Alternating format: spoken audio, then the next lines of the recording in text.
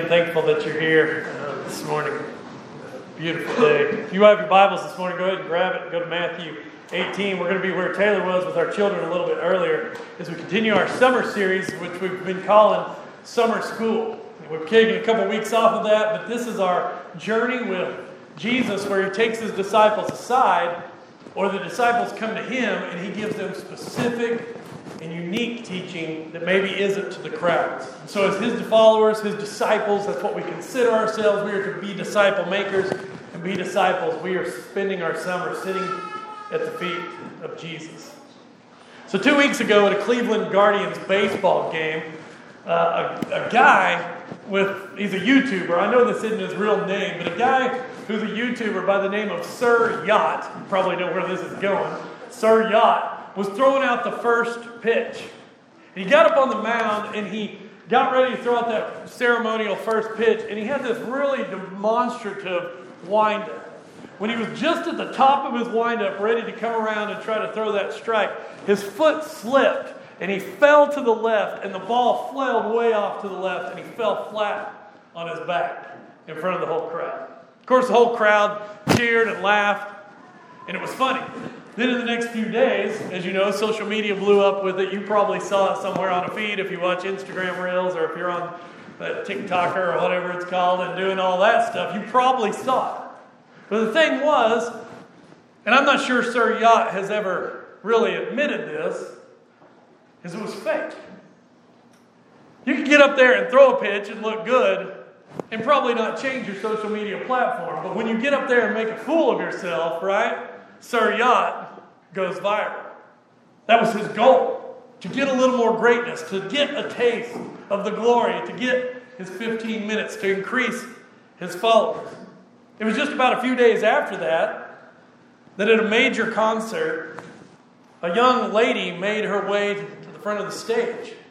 She had seats near the front, but during a particular song, this young lady got near the stage and then she hurled a plastic bag up onto the stage.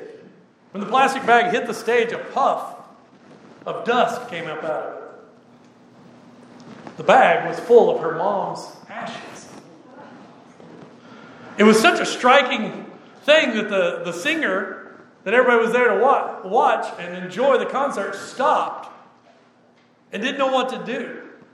Long story short, after the concert, the woman was asked, "Why did you do that?" And you guessed it. She said, "Well, I wanted to go viral. I wanted to increase my TikTok followers." It's crazy, isn't it? We live in this world that, although we would like to think we're separate from in some ways, but we are desperate for greatness, aren't we? Maybe not in the extremes of Sir Yacht and that young lady, but all of us. We seek greatness. We want to matter. We want to belong. We want to be well thought of. We want to hold position in the minds of others. We want to hold a certain position in our own. And we probably do this greatness dance, this greatness posturing thousands of times a day. We do it in our posting, in our positioning, in our posturing with each other. And maybe you're doubting that. Maybe you're saying this morning, "Well, that's not me." Which I might even doubt that because I don't want to admit it. But I want you to ask yourself, how many millions of times have we spent comparing ourselves to others? How many thousands of times have you silently thought yourself better than so-and-so? How many times have we silently judged? How many times have we gossiped or spoke poorly about another? What is gossip if it's not just the pursuit, right? Gossip is simply the pursuit of holding others lower and yourself greater. Gossip is a twisted form of self-promotion. It was just on the men's retreat just a couple days ago that the conviction about my own childishness came into my mind and in my heart as we were spending time with the Lord. I confess to the men, and I confess it to you, that I love to try to be the hero of the story. I try to twist my words and twist stories to try to make myself at the center, at the spotlight. I like to win. I like to be well thought of. And the embarrassing part of that, there's even a more embarrassing part of that, is that I even like to be the hero sometimes at the expense of somebody else's loss. And I tell you that this morning because I need Jesus. He's the hero. And I need this teaching this morning. I need His grace. I need His mercy, and you do too. And I need to be taught a better way. So we're going to go back to school this morning. We're going to sit at Jesus' feet. And we're going to get an answer to this question that we've all asked and His disciples asked directly. Who's great? What makes someone great in the kingdom of Jesus? Let's pray together one more time. I want to ask for God's mercy on us as we discuss a tough topic today. Father, just be with us. We take that posture. We kneel. Maybe we need to really kneel. Maybe just in our hearts and our minds. And God, we just take that posture of open hands, open minds. Come and be our teacher. We need you. Like Dusty talked about, we need bread, we need cup, we need wine, we need you all the time. Desperate for you.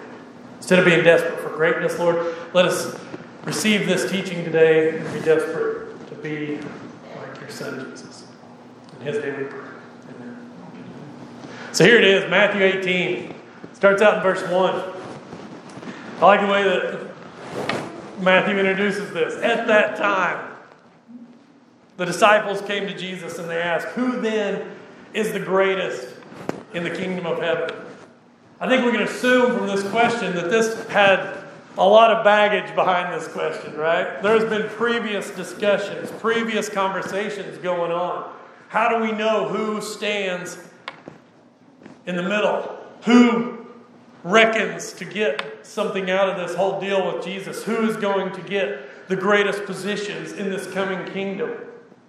In fact, we know that the 12 have argued about this. In Mark and in Luke, we know that what brings up this question is an argument about who's going to sit next to Jesus. In Mark 10, even James and John come to him and says, we would like to sit at your left and your right in the kingdom.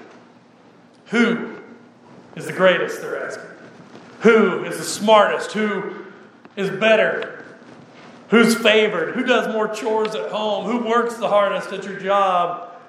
Who gives the most at church? Whose seat is the most reserved in our building? The question in Greek actually reads, who? In the Greek it reads, who is mega? The Greek word for greatest is mega. Who's big? Who's bad? Who commands the most attention? Maybe the disciples are thinking, well, it's got to be Peter, James, and John. In chapter 17, they were just invited specifically out of the 12 to go up on the mountain. And there Jesus is transfigured. Maybe it's not those guys. Maybe it's Simon the Zealot. These guys are thinking this kingdom is going to come with power and a sword. That guy's an assassin. He's a zealot, an Ascari. Maybe it's Simon. Maybe it's just Peter himself. He's the spokesman, the old man of the group. The one who takes steps in Matthew 15, a few chapters before, out on the water with the Lord. Maybe it could even be the ones that are behind the scenes, the ones we don't think about, the ladies who are financing the ministry, making this happen. But the question is, who is the greatest? I think we all know this question. Maybe we never asked it quite as brazenly as these disciples, but we ask it. How can I get noticed? Does she know I exist? Does he like me?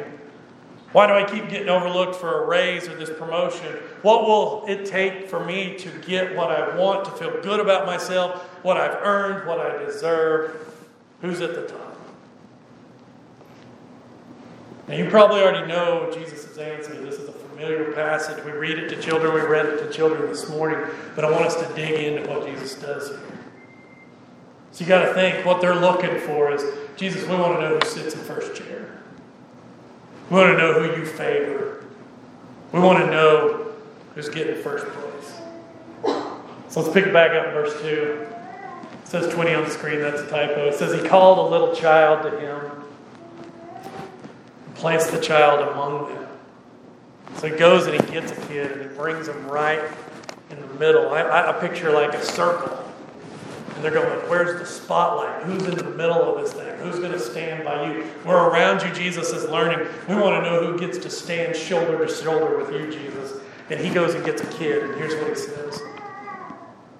Truly I tell you, unless you change, or very literally the Greek reads, unless you turn around.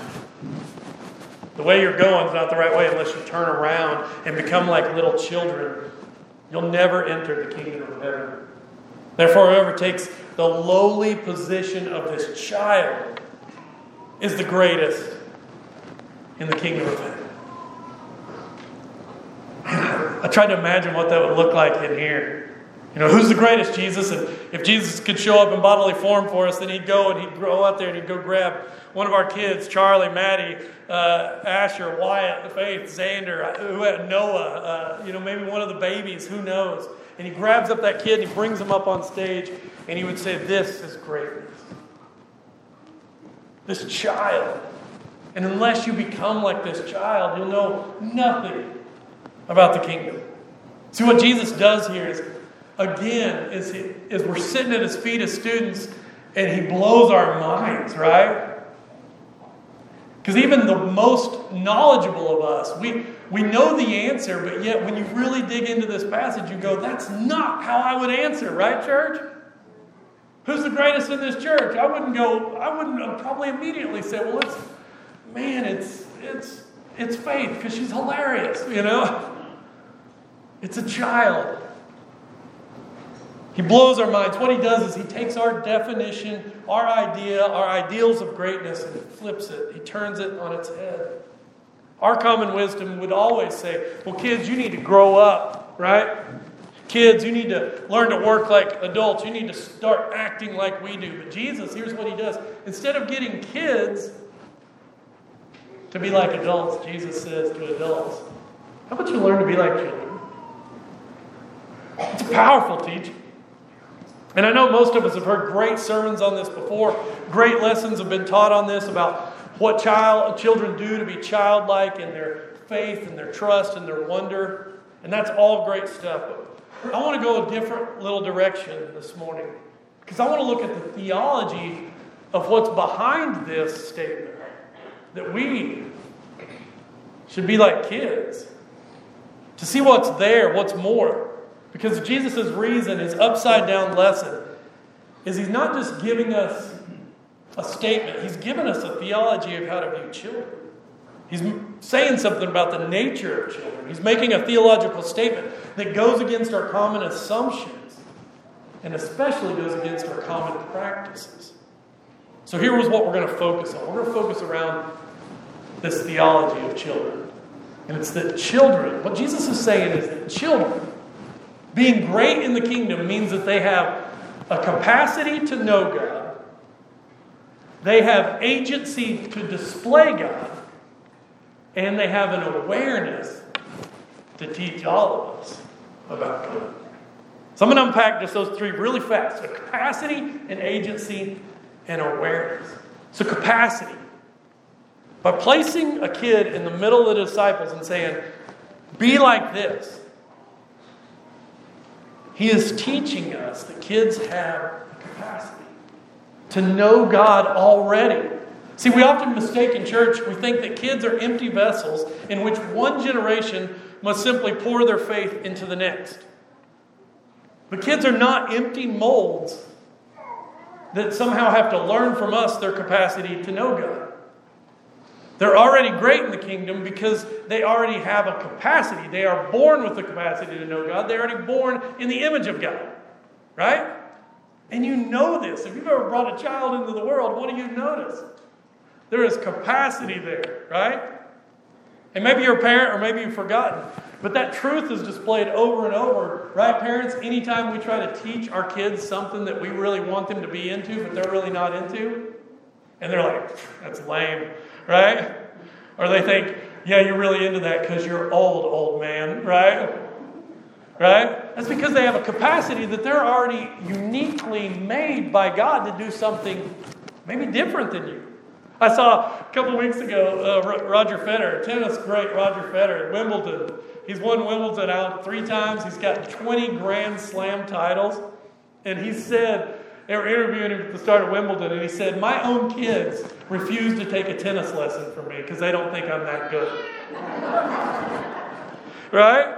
You know this. If you've ever tried to tell your kids something, right, that you are an expert in, they look at you and go, whatever. Now, I'm kind of picking on them, but I think about that in spiritual formation.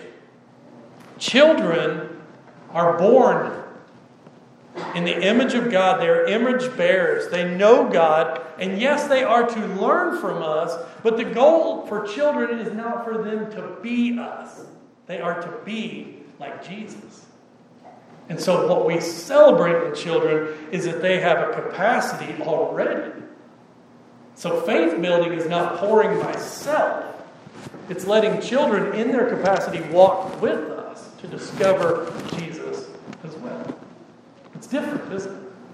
Second thing is that I think Jesus is showing us that kids in the middle, they are this greatness of the kingdom because they have agency. When Jesus puts the child among the disciples, what he's doing is he's demonstrating that kids are not bystanders, passive bystanders to the kingdom, but they are active participants in the kingdom, right? Think about the imagery of that. Disciples come up, they huddle up. Let's have a Jesus huddle, right? Who's the greatest, Jesus? Let me go get a kid and bring him right into the middle. They are active participants, not passive bystanders that we put on the side. Here's some other passages that speak to that truth. Matthew 19 and verse 4. Jesus said, let the little children, just in this next chapter, this theme continues, right? Let the little children come to me and what? Do not hinder them. Don't put them on the sideline. Don't put them out. For the kingdom of heaven belongs to such as these. And then also in Matthew 18:6, this same passage that we just read, the next line. This one, guys. Jesus says about these children, if anyone causes one of these little ones, those who believe in me, to stumble, it would be better for them to have a large millstone hung around their neck and be drowned in the depths of the sea. Perhaps Jesus' most harsh words in all the Gospels are right here.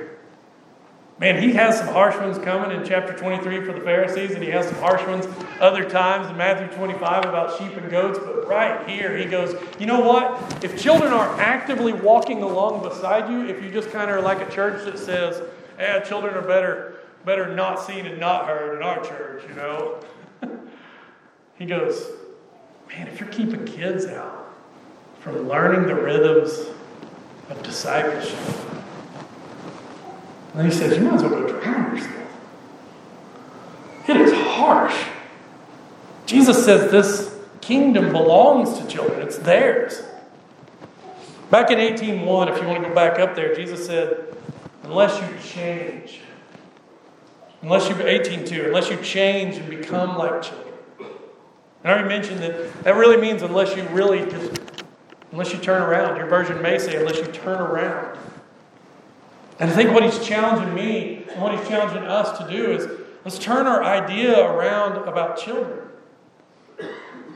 Because there's an immense difference between seeing children as passive church goers and seeing children as active participants, growing, relational, part of what we do. I love in our church family. I just thought about this morning. I thought, we don't really have an opening prayer as a church. Like an official opening prayer like a lot of other places do. And no, we do. It's led by a kid. The Kids Devo. And I love that. Right? What an awesome thing that we're giving our children, our young boys and our young girls, saying, we're giving you an opportunity to lead us through your prayers. And sometimes, almost every week, their prayers floor me, right? Amen, church? Because the kingdom belongs to them. This is vital. It's vital that we understand agency of our young people. It's vital for us as how we see children and our teens, that they're actively following Jesus with us, not waiting to follow Jesus later. When we relegate young people to the sidelines and say, you are the future church, what we are unknowingly saying to them is you don't matter. Right? You don't matter. You don't belong. And you can't practice your faith until you reach a certain age. Instead, Jesus is saying, walk with children. See that their agency lets them do incredible things. Children have capacity, they have agency. And that agency gives them maybe the best of what children are, right? That amazing, unique, innate ability that children have that is an awareness to teach us about God. Amen? Now, you already know this. This is just anecdotally. We know this, right? If you've ever been a parent, I remember being floored when Anderson was little bitty. And we didn't pray for dinner one night. He was old enough to talk, barely old enough to talk. I don't even think Coleman was on the scene yet, And he was like, pray. And I was like, oh. He's aware that we need to talk to God already as a 2-year-old. And how many parents have experienced that? Isn't that awesome? That's an awareness. This is the one we already know. The kids are often more aware than us of the presence and goodness of God. I saw this maybe for the first time I can remember in my life in college. We were late night baptism. A young lady in our campus ministry was ready to put on Christ. Our campus minister was up there, and his first son was with him, Harrison Dafford. He was little at the time, between 2 and 3, I can't remember. He was just at that early talking age, super cute, super blonde hair. And as this young lady came out of the water, everybody celebrated, and then she went and dried off a little bit, and she came out, and everybody was circled up. And we were about to pray around her. And Harrison, with all this joy and all this wonder, was just looking at her and just had this nonstop contagious giggle. Like he was seeing the angels rejoice over her. It was bizarre, but yet it was holy. It was just this young kid I'm not going to imitate his laugh because I'd sound like a maniacal idiot. But it was just that, a child's laughter that makes you smile. It was like he was seeing something that we could not. He had an awareness. So children are not just to be taught, right? Often they are our teachers. We're reminded about our faith and about some of the best parts of discipleship from children. Wonder and awe and gratitude and joy and curiosity. I think one of the things that children bring to the church more than anything is the willingness to just go, let's go. What do parents and adults say? What do we do? Here's a new idea. First thing we think of, right? Every reason we shouldn't do it, right? Come on, right? Yeah. And kids would come up with a new idea. Let's go serve somebody. They go, let's go. Right? That's why they're at the middle of the kingdom. That's why they belong. I love that. Just last Sunday, if you haven't seen this, I want to share just a few stories and we'll wrap up. Last Sunday, 2 of our young ladies, soon to be 5th grade girls, 5th graders, came up to me. It was Amelia Jumper and Audrey Matthews. They approached me out in the foyer, smiles on their face, and they said, hey, can we do a fundraiser for the people of Perryton? And I said, no, that's for the adults. No, I didn't do that. I'm just kidding. Of course, I was like, yes, whatever you guys want to do. And they had this wonder and they just want to help, right? And I thought, man, they get it. They're still thinking about this, even though maybe with tragedy and hardship, we often move on. They have an awareness that people still needed help. If you've been here on a Wednesday night recently for our Route 66 in here, and I know our ladies have been in other classes and stuff, you need to come on a Wednesday. This isn't a plug for Wednesday night. This is a plug for coming to see children care about Scripture. We do this thing on Wednesday nights at 7 for 15 minutes where we just help our kids know the books of the Bible and understand it. And I love it. Parents, do you love it? I love the anticipation. The other day, Faith Colwell, she was ready. She'd already done her New Testament books, but she had been working and working. She slept with a chalkboard in her bed that had written out all the books of the Old Testament. She was like, like Coach is like, sleep with your football, boy. And she's like, I'm going to sleep with the books of the Old Testament, right? Well, Trail had done the books of the New Testament. He sat down, and before he even sat down, I was about to call Faith up to Genesis, Exodus, Leviticus. I mean, she was so fired up. It was awesome. And then everybody just cheered, and the kids cheered, and there's this tradition that has developed that Ty-Ann gives them a T-shirt when they finish both their Old and New Testament books. And there's this tradition that I thought they were just leaving the little Route 66 time early, but what they do is they get that T-shirt and they run to the bathroom and they come back and they wear it. Because they're aware that God is doing something in them. Love that. That's how we learn from children.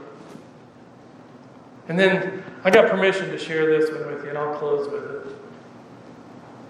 This past school year, Faith's older sister, Sophia, I think on a Monday had a really rough day. She's a baker. I won't tell you what a new girl in her class said to her. It's a little, I just don't think it needs to be shared. It was very harsh and evil. The girl said something horrible to her and then threw dirt in her face. Of course, there was talk about it. Some other students went and told a couple of the teachers, Mrs. Lee and Miss Cavalier, about what had happened. And Mr. Quisenberry handled it so well and was very upset about what happened. The girl got in trouble for what she had said to Sophia. She even got in-school suspension for it. It's tough. It's tough on Melissa and Cody to hear her daughter called those names. But Sophia wasn't real upset. So Friday, Melissa pulled up to the school of that same week. And there was Sophia, walking shoulder to shoulder with that girl who had thrown dirt in her face.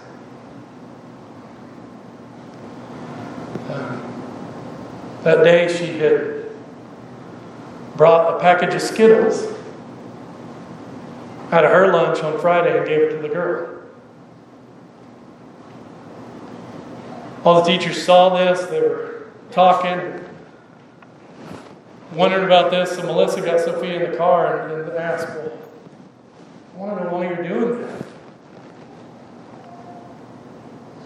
And Sophia said this. She said, Mom, I told you Wednesday that we were told in Bible class that we should pray for people that are mean to us. And that we should love everybody, and that we should be friends, even with our enemies. And then she said, that young girl doesn't know how to be friends, so I'm going to show her how. Whew. That's the kingdom. I probably would have come up with 100 excuses not to do anything. But Jesus says, you want to be great? Have a childlike faith and wonder where you walk into the world and you go, you know what? Whatever you say, Jesus, I'm going to do it. Because I trust that your way is the best way. And so I want us to know today that, man, what we're saying about children, when we go to summer school with Jesus is teaching us by putting that child in the middle. He's teaching us all those things. Kids have agency, they have wonder, they have capacity, they have awareness. But he's also teaching us that the table of the kingdom doesn't have a kids section. This isn't Thanksgiving. This is a place where we're all walking. And why I think this is so important to Jesus is because when we get that greatness question right, then we get an outreach question right. Who belongs in church? The lonely, the destitute, the hurting, the addict, everyone. Because greatness is not defined by who's got their stuff together. Greatness is defined by those who say, take it all. It's yours, Jesus. That's what kids do. So this morning, I don't know where you're at. Man, let's be a church that's childlike, not childish. And wondering on, if you need anything today, man, confession and the needs and the asking for prayers of the church is childlike. Childish is saying, I don't need anything because I'm tough. I don't hug people and I don't say I love you. You're childish. Childlike is, man, I need help because I can't get it together. I'm struggling this week. And then Jesus says, that's greatness. If you need anything today, we're here for you. Let's stand together as Corey leads us in song.